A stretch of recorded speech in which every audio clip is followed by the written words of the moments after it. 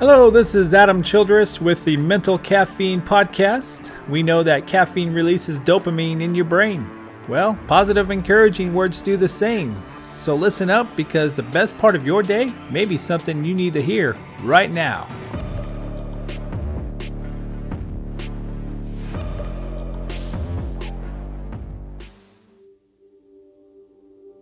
There was this professor that held a small glass of water over her head, and her students thought she was going to mention the well-known saying, "Is the glass half empty or half full?" But this time she asked the class how heavy the glass was. And they're throwing out numbers in the ounces and the pounds, trying to figure out how heavy that glass was. She then told the class that the weight of the glass of water is irrelevant. She said that as she held the glass for a certain amount of time, it will become heavier. So 15 minutes gets pretty heavy, 30 minutes, an hour, you get the point.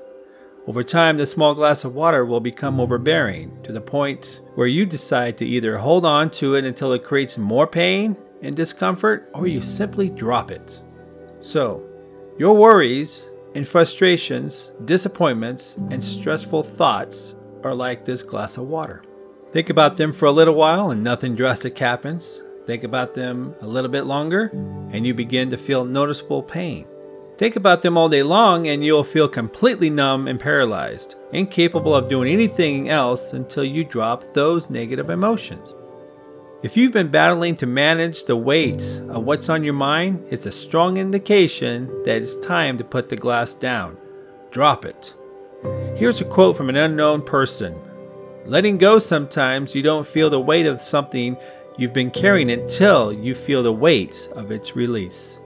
God bless, and remember to speak and think positive, because it will change your life. I guarantee it.